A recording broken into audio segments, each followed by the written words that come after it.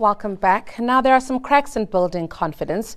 Remaining at a historically low level in the fourth quarter, sentiment slipped to 33 from 34 previously.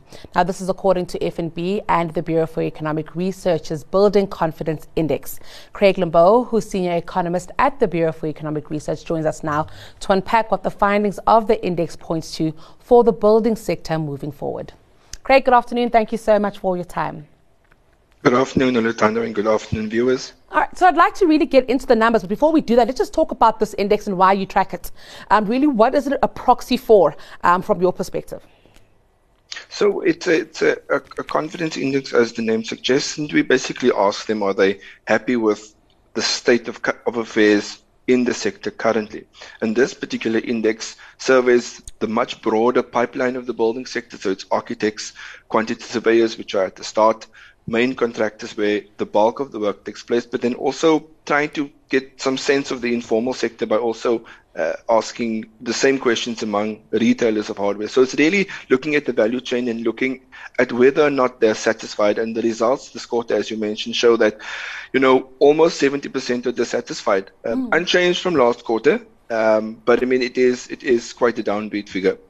Yeah, so let's just talk about this, Craig. This has been a trend that we've been seeing throughout the year, really, and I think even beyond that. What exactly is contributing to the fact that the sector is really battling to really see its glory days? Yeah, so there's a couple of factors that we look at, Nolutando, when we try and understand the building sector. I think the most glaringly obvious one is what's happening in the non-residential sector.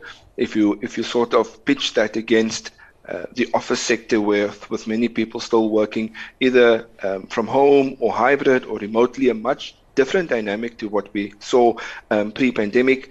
If you look at shopping centers that are also now fully reopened, but many more consumers have become used to shopping online, forced to do so. So those dynamics really play into sort of weaker demand in the non-residential property sector, which means that you have high vacancy rates that persist. And it's very hard to say, well, let's build new, let's build fresh if there's so much space that's available. So that is, I suppose, the biggest drag at the moment on confidence. Encouragingly, we are starting to see some green shoots in the residential sector, but this comes at a time when we've returned in terms of monetary policy and interest rates back to a pre-pandemic level. So it is at a period where so we're just starting to see some green shoots, and now consumer pressure seems to be taking hold. So those sort of combined factors are weighing quite significantly on sentiment. Let's talk about government infrastructure spend. So that's also on the decline, and that's also been a huge factor for the sector, really. I'm very keen to find out, Craig, if government does not build, where else can our construction companies and contractors look for business? Because, like I said, my point here is the fact that the fiscal outlook is very tight. And so we just don't know when we'll see a change in that direction. Is there an opportunity to branch out, maybe not in South Africa, to look to neighboring countries, maybe to move out of urban areas, look into rural areas? Are we trying to look at opportunities elsewhere than in the places where they've always been? So, in the building sector, the portion dedicated to public sector expenditure is much smaller than what you would find in civil construction, for example. But there's definitely a role for the state to play. I mean, new roads, new bridges, new infrastructure means that there are new opportunities for hotels and restaurants to crop up along the way, petrol stations. So there is a role that infrastructure plays, or government infrastructure plays, in the building sector. But where sort of the greatest sort of thrust usually comes from is from the private sector. And there, it is the old tale of just getting the levers in place for broader economic growth.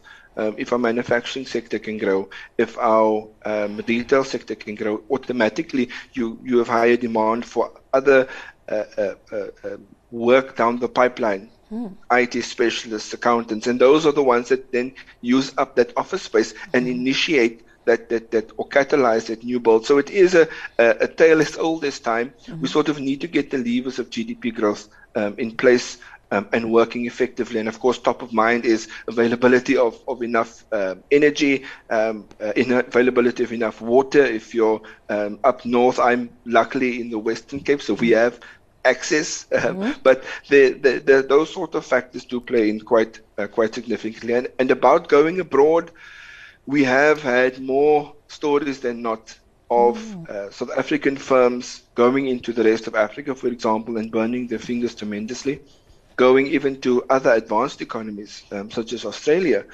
and burning their fingers tremendously. So it wouldn't be advisable just on the back of sort of a weaker South African economy to go into other areas. There are sort of specific nuances and specific risks, but as it pertains to our market, I think, getting the sort of levers for economic growth on track will go a long way to stimulating demand in the building sector.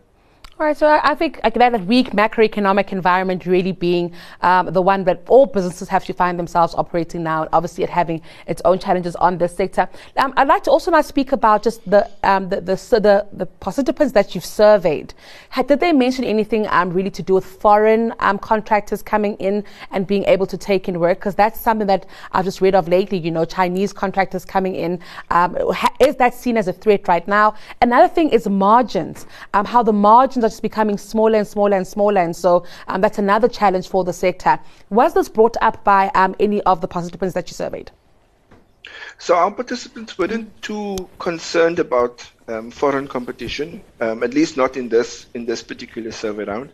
What they were very concerned about, and it's something that's also garnered attention in the media, and the president has also announced around this factor, are the business forums, and how they holding projects ransom, how they're holding work ransom, and that has been quite detrimental to the industry. And it ties into your sort of second thought, the measures taken to protect your employees, to protect yourself against these business forums has had a significant impact on profitability at a time when we're still seeing significant escalation in input prices. That's quite significant. So you're being hit from a margins perspective on multiple sides, and it does sort of bode ill for the sector at large. Yeah, well, rather bleak picture painted there, Craig, but we are expecting or hoping for a better 2023 in that regard. Thank you so much for your time this afternoon. That was Senior Economist at the Bureau for Economic Research, Craig Limbo.